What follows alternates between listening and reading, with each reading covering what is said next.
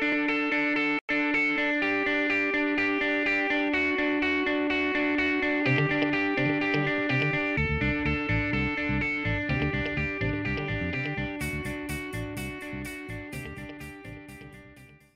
our passage this morning is Malachi chapter 1. Will be on the screens, but if you're following along, we are in Malachi chapter 1. We'll be going through this series, the book of Malachi, while Stuart is away on sabbatical. It's funny because I don't get to do a lot of series. Usually when I'm up preaching, it's a break in between Stuart doing a series and I just get a one-off. And so either I slowly go through a book or I pick a psalm or a parable because those are easy to do in one sermon. But this was the first series that I get to go through, and I'm really excited about it. I'm stoked, and I spent the first couple of days trying to come up with a good title for my series, and I worked on it, and I sent it back and forth with Paul, and I finally sent it to Stuart, and Stuart's like, let's just go with Malachi. So our series is called Malachi. I hope you enjoyed as much as I've enjoyed going through this book. It is a wonderful book. It's right in between the Old and New Testament. And we'll see how that plays out, because it certainly does. Malachi is going to make calls to the priests, as we will see this morning. He's going to make demands of worship. But he's also going to look ahead to the Savior,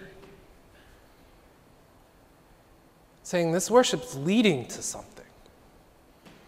And so hopefully we see that as we go through this book. So let us dive in to Malachi chapter 1.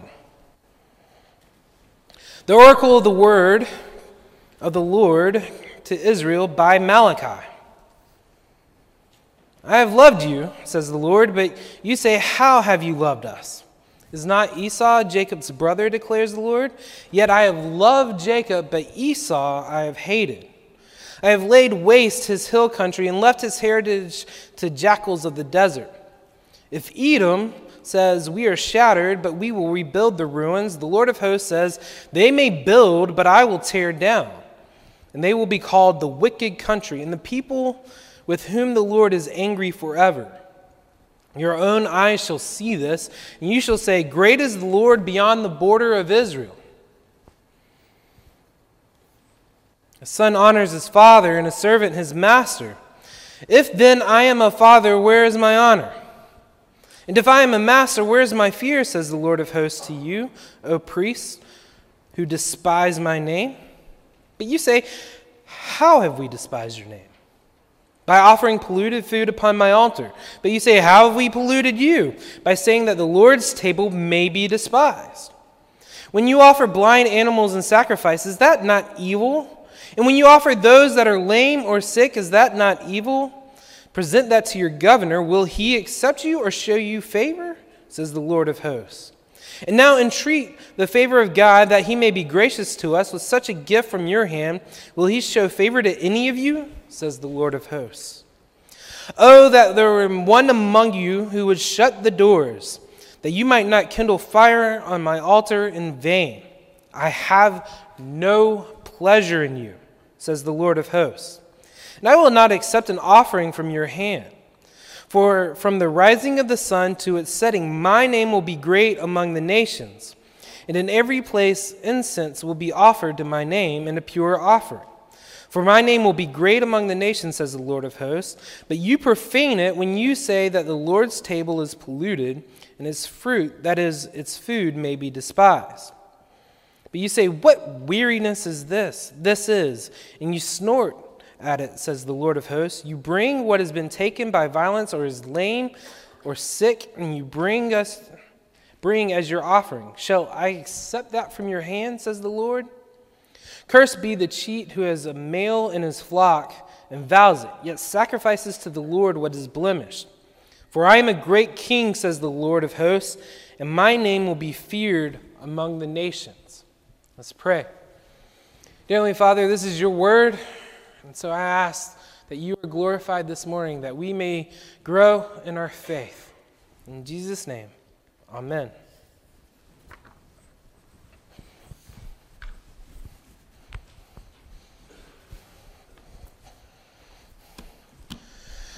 So I used to play in band when I was in middle school and high school, and I played trombone all except for 1 year.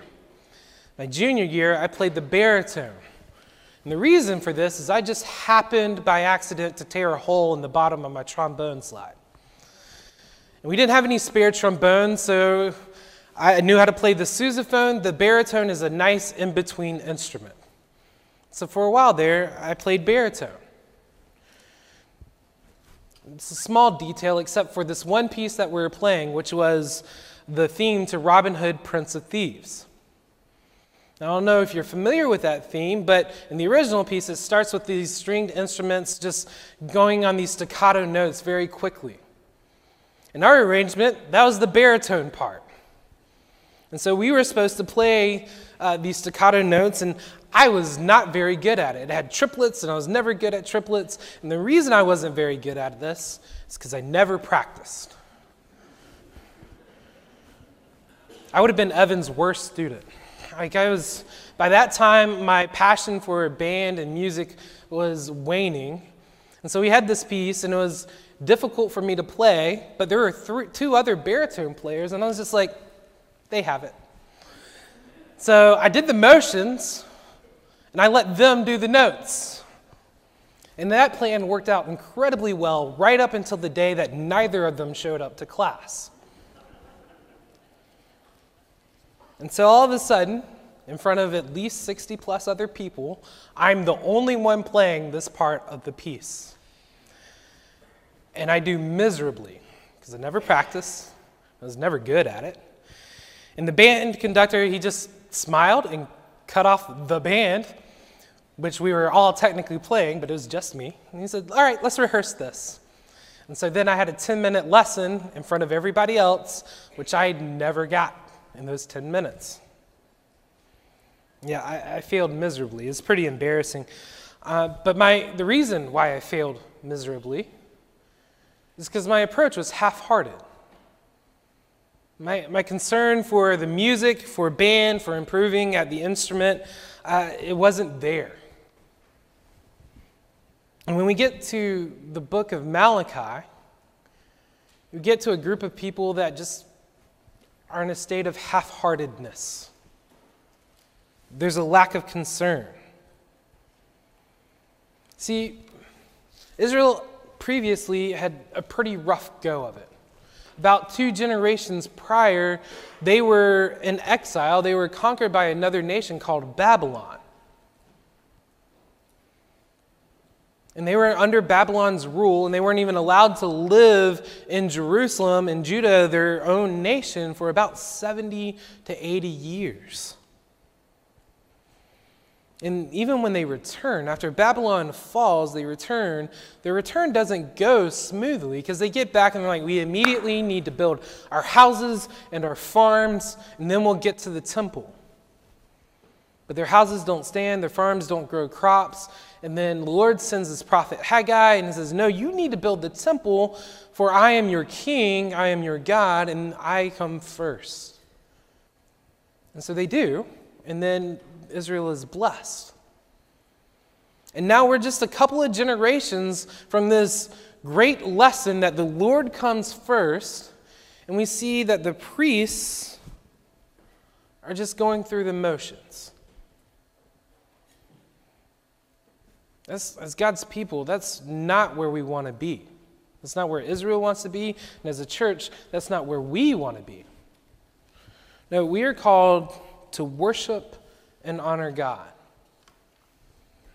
We are called to worship and honor God. See, God is worth the worship. God is worth honor. If you look with me at verse 6, you see that as God states to him, he says, as a son honors his father and a servant his master. If then I am a father, where is my honor? And if I am a master, where is my fear, says the Lord of hosts to you. As God approaches the Israelites, he begins with this. He says, if then I am a father. This is how his rebuke begins. He's establishing the nature of their relationship. He's establishing who they are. He's not some distant being. He's not a God of way over there. He's saying, no, I know you. I'm your father. He doesn't say, you are my children, and then he leaves. That's not who he is. And this serves as a reminder for us this morning. We are blessed by a Father that loves his children. We are blessed by a Lord, a God that loves his children. Too often we think of God as elsewhere, as someone foreign. Matter of fact, many of our founders had this view, like if God built the clock, he set it and then left it alone. And if we have that attitude, it affects a lot of what we do. It can affect the way we pray, as if we pray, and then all of a sudden some angel comes and says, all right, I have the report. I'm going to go carry it to God. And then I got to wait for God to send a report back through this messenger. But that's not true. No, we're always in the presence of our Father. When we pray, we're with the Lord. The Israelites here are in the presence of the Father. We're with our family. No, there is no place we can go in which God's not already there. And so this is how he begins to ask for honor and fear. Now, fear in this is more of respect and reverence. And the Lord's doing this is because he's their Father. He's brought the Israelites into his family. Now, too often we can miss this. Right? I start my prayers, Dear Heavenly Father. Almost every prayer I pray starts with that phrase. Jesus taught us to pray saying, Our Father who art in heaven. It is common for us as believers to refer to God as Father. But what I think is significantly less common is for us to dwell on the fact that God is our Father, to meditate on what that means. Because we miss common things. We really do. Like, for instance, as I said before, Stuart's out, and so I'm supposed to put together the worship service. And I see Stuart do it every week. I receive every communication he sends out considering the worship service. And so even though I receive it and I read those emails every week, going through, I had a lot of trouble this week because it was a different rhythm for me because I had to figure out what exactly does Stuart do. I had to talk with Abby, I had to talk with Paul, talk with Michelle, and we really worked together as a team putting it all together. Now I'm familiar with what Stuart does. But actually having to do it and actually dwelling upon it was a completely different experience. Likewise, when we say God is Father, it is good to remind ourselves what exactly we're saying when we say God is our Father. Because I think we miss that overwhelming love. And indeed, it is overwhelming. With the Israelites, he says how great and vast his love. If you look with me at verse 11, God begins to say that this love rises from the sun to the setting. That his name will be great among the nations, and every place incense will be offered to my name. A pure offering. For my name will be great among the nations, says the Lord of hosts. Now, as mentioned before, there's many prophecies of Jesus in this book. It's a short book, but he references Jesus quite a bit in the coming of the Savior. And this is pretty much the first one. Israel is God's people. Israel is God's children. And he's saying, not only you are my children, but I'm going to go beyond these borders. And I'm going to call and adopt people from every nation and tribe and tongue, and they will be mine. I'm going to go to the ends of the earth. The boundaries of the nations are not going to stop me. Earthly kingdoms will not stand against the Lord. As long as the day gives light, the Lord will shine on his children. And see, this is one of the great offerings of Jesus. This is one of the great things about salvation. It's not just for a singular people.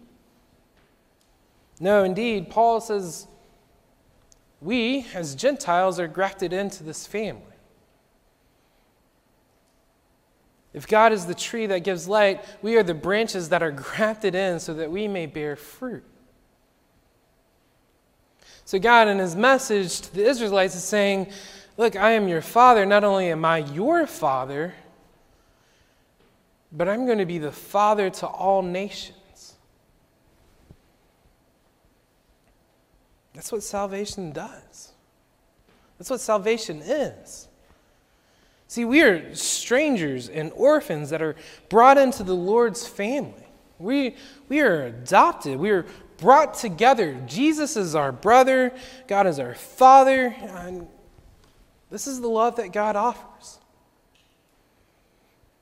This is what he means when he says, I am Father. This is what he means when he says, I am Master. That he has brought us together. And I know we are the strangest looking family because we don't share genetic traits. But the love that we have in Christ is so much deeper than that. It's more uniting. It keeps us together. It allows us to call each other brother and sister. It should bring us to awe. It should inspire us to worship. Because it is a tidal wave of love and not a small little pool in the backyard. And don't let our familiarity with the Lord move us away from his amazing love and his greatness. And he does end this passage with a reminder of exactly his greatness, for he says, "For I am a great king, says the Lord of hosts, and my name will be feared among the nations." You can almost hear that thunderous rumble, for my name will be feared among the nations. Again, fear meaning reverence and awe. And so yes, there is a tension. It is hard because when we think of our Father, we don't necessarily think, I need to worship a father. I just want to love my Father. And we do want to be familiar with God as Father. We want to embrace him as we would embrace our own fathers. But we cannot afford to be flippant either. He's also our king. Now, the youth joke with me. They have fun giving me a hard time, and they've even saran wrapped my house. And that's fine because I'm a youth pastor. I'm not a king. I'm not a governor. I don't carry much authority. I'm a youth pastor. God is our Father, but he's also king. He's king among the nations. Now, our Father has done mighty deeds in ancient Israel. He brought them out of Egypt. Egypt, largest empire of all time. And God made them look foolish. 2 generations prior to Malachi coming to Israel, he brings Israel out of Babylon, making the nation of Babylon, the strongest empire of the time, look foolish. And this continues in the New Testament. Christ, as king, does nothing short of bringing salvation for his people. He raises the dead. He gives life, as Paul writes in Ephesians. We were dead in our sins, yet life is found in Christ. And so, because of that, sinners like me can proclaim the name of Jesus. No, our Father is majestic. He commands the heavens and the earth.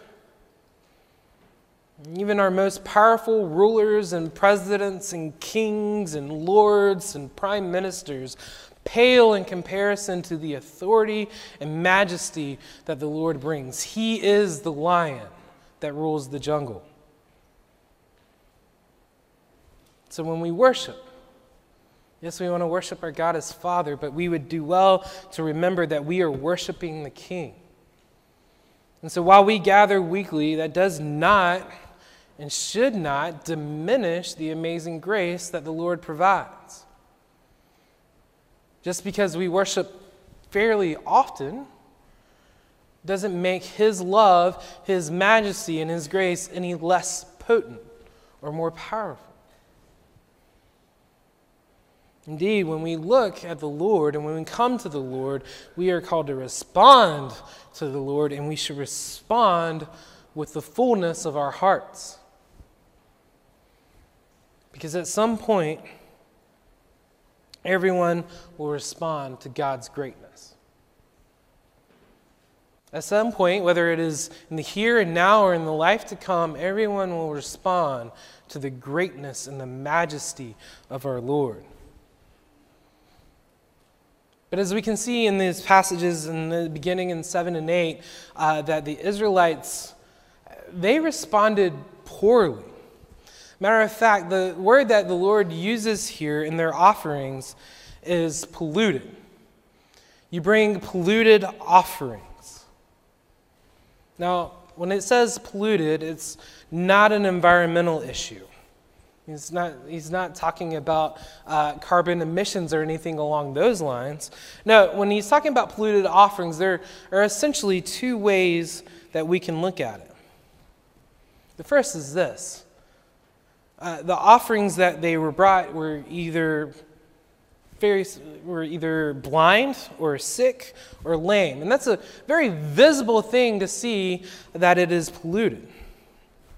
There's nothing special about these offerings. It's not that people are bringing their best. Matter of fact, they're bringing the things that are very much subpar.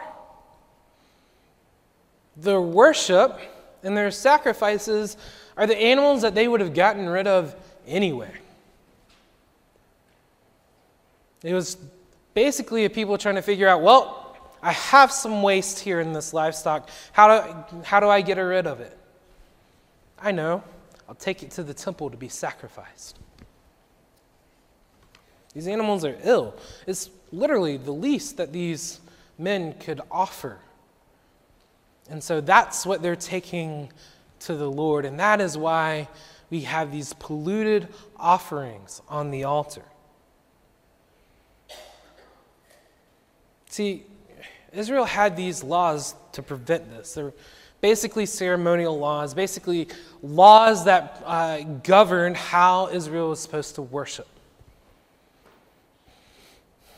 And in those laws, it specifically forbade blind, sick, and lame animals. It said, these are the animals that you cannot offer as sacrifice. Yet here are the priests allowing the ancient Israelites to offer these animals that were not supposed to be offered, specifically forbidden. So one way to look at it is, the offerings themselves are polluted. But the much deeper problem, and the one that I want to spend a minute looking at, is that it's not the animals that really pollute the offering. It's the hearts of the people. See, that's the true problem. These priests, they're supposed to guard the offering. Much like we fence the table at the Lord's Supper, there is a protection of the worship of the Lord. And that's part of the priest's main job. But like me playing baritone, they simply don't care that much. The offerings aren't worthy because the priests do not think that the Lord, the Father, and the King is not worthy of such offerings. If they did think it was worthy, they would do it. They would hold the offerings to a higher standard, like, no, you need to bring me your best. You need to bring the firstborn. But that's not what they're doing, because they can't muster up the concern or care. Because when you enjoy something, or you want to celebrate something, you do approach it with concern and care. For instance, last week was Father's Day. And our family, we were blessed enough to get some steaks. And so we threw some steaks on the grill. And I had a good time standing out there with my dad, but we kept an eye on those steaks. We made sure they were seasoned properly. We made sure that the fire wasn't too hot or too cool, that the temp was just right. We definitely made sure we didn't overcook those steaks. We made sure they were well rested before cutting into them. And they were delicious. But we took a lot of concern with those steaks because it was Father's Day. And we wanted to celebrate, and I certainly wanted to celebrate my father. And we wanted to have a good time.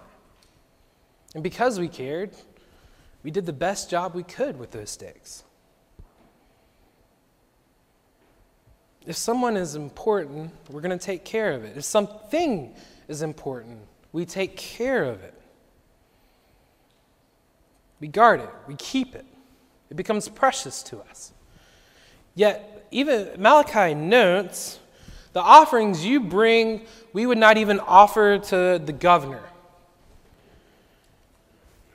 Even your Lord over here wouldn't take the offerings you're bringing to God, and yet God is far greater than any political leader. So I want to encourage you this morning. Our worship is something that we should take care of. Our worship is something we need to be diligent in. We want Sunday morning we want to return the blessings that God's given us, so we want to worship in the fullness of our hearts. And that may mean that you have to rein in Saturday night a little bit more, so you can wake up and be alert and ready for Sunday morning worship. It may mean that you're going to have to cut back on a Sunday that is overscheduled. So you're not looking to rush out of the church at the first possible moment. Come ready to worship. Come ready to serve the Lord and to sing the praise of our God, our King, and our Father. Bring the fullness of your being into it.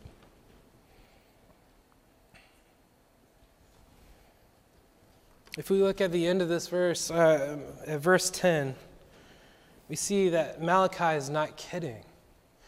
Oh, that there were one among you who would shut the doors, that you might not kindle fire on my altar in vain. I have no pleasure in you, says the Lord of hosts, and I will not accept an offering from your hand. God's saying, look, it is better for you not even to show up than to show and then just go through the motion. We see this in Revelation. John writes to the church of Laodicea, because you are lukewarm and neither hot nor cold, I will spit you out of my mouth. I don't know if I can put it any better. The Lord despises anything that makes a mockery of worshiping Him. And if you look at the end, it says, I have no pleasure in you, says the Lord of hosts. What difficult words to hear. God, our Heavenly Father, creator of the heavens and the earth, of the fish in the sea, the birds in the sky, the animals on land. The God who hung the stars in the sky, the God who brought people out of Egypt, the God who brought people out of Babylon, the God who sacrificed Himself on the cross so that His people may be saved. He looks to them and He says, I am disappointed in you.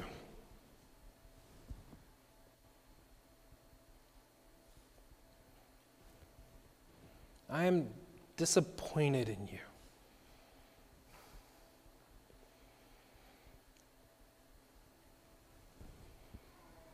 When we worship, we go before the Lord. We worship with one another. We come together because we are a family, and we want to sing praises to the God who has brought us together, that we may call him Father.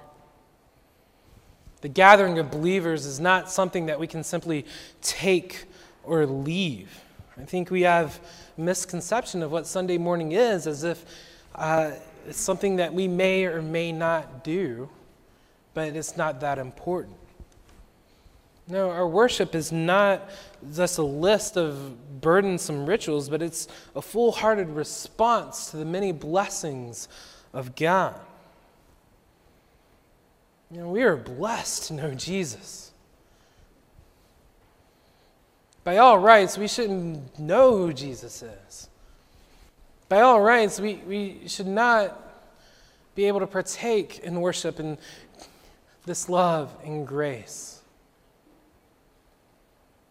But because the Father loved us, we get to be here.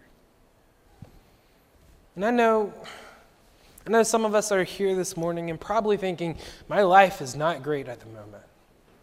It is hard for me to worship.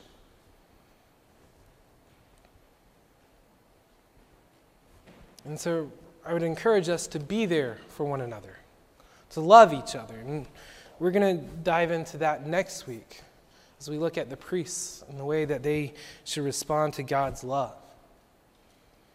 But we have a Savior in Christ Jesus. We are saved from our sins.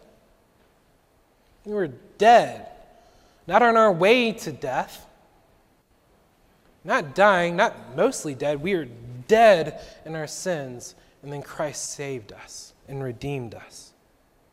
He delivered us from our own rebellion. He delivered us from our own pride, and he poured out his love on his people. He's shown us hope, and he's provided us with eternal life. And when we come to worship, that worship is the response to that saving grace. And with that in mind, I do want to take a minute to look at one of the most difficult passages, maybe in Scripture, where the first 3 verses of Malachi. I'll start in verse 2. I have loved you, says the Lord. But you say, how have you loved us? Is not Esau Jacob's brother, declares the Lord? Yet I have loved Jacob, but Esau I have hated. I have laid waste his hill country and left his heritage to the jackals of the desert.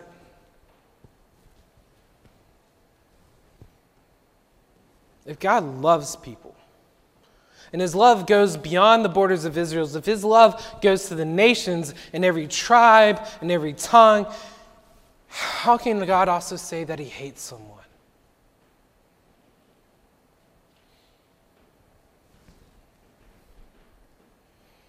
So, we need to remember the story of Jacob and Esau. If you're unfamiliar with Jacob and Esau, they're brothers. Esau is the older brother by moments. Matter of fact, Jacob was holding his ankle, which is why he gets the name Jacob, which means deceiver. Jacob and Esau were sons of Isaac, who were sons of Abraham, who was the son of Abraham. Abraham being the man with whom God made the promise that God's people will number more than the stars in the sky. Abraham is who God makes the covenant promise with. And then we come to Jacob and Esau 2 generations later. Esau was the manly man. He was the one who went and hunted. He was the one who gathered the food. He tilled the farms. He grew the crops. And about Jacob, it said that he stayed in the house. Jacob was clever and Jacob was intelligent, but Esau was the firstborn, and he had the birthright to be able to call Abraham father, Isaac father. The promise of salvation, by all intents and purposes, should go through Esau. But there's a day in which Jacob was cooking a stew, And Esau just comes in from the field. Esau's exhausted. He's tired. It was a long day. And he says to Jacob, "Let me eat some of that red stew, for I'm exhausted. I'm tired. Give me some food." Jacob said, "I'll do it if you sell me your birthright." Which is an awkward question to ask. But this is the kind of brother that Jacob is. And Esau's like, "I'm about to die." Probably not, but he's tired and he's frustrated and he's hungry. And he says, "What good is my birthright to me?" And Jacob said, "Swear to me now."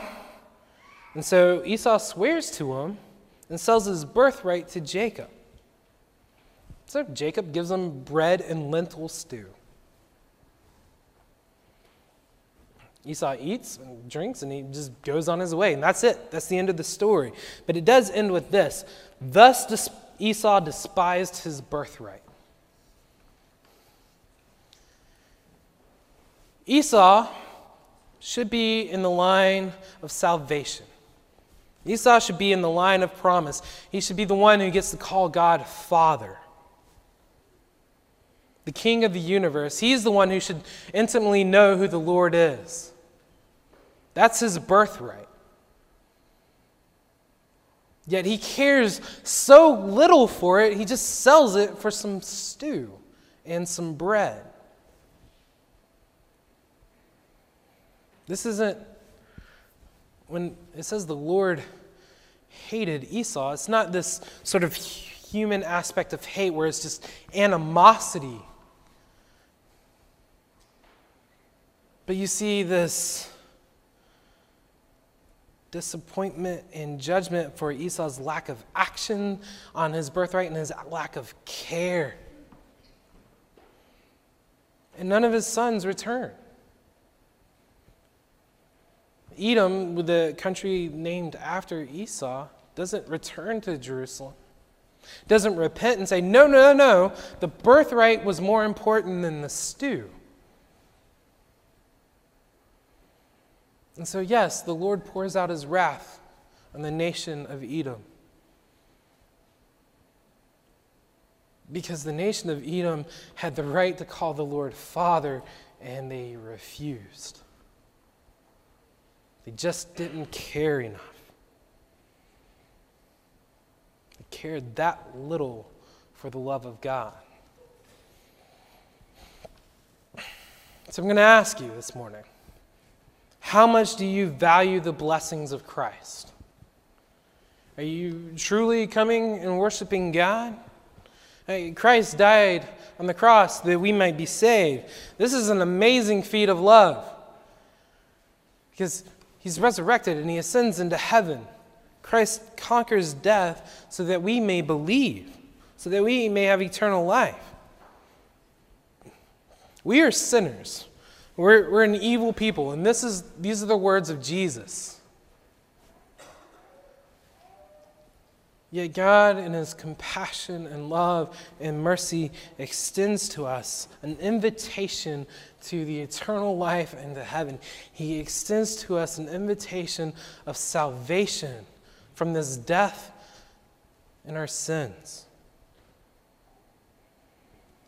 Our Father goes through great lengths to love his people. And we are called to respond in worship.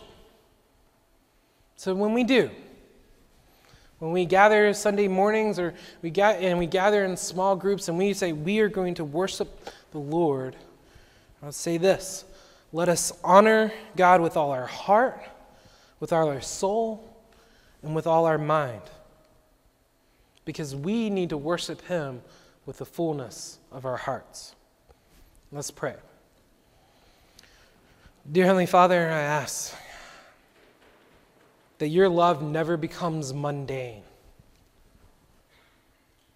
but that we find great joy and delight in it each and every day. When we come to you, Father, I pray that we may bring the fullness of our being, that we may worship and praise your name.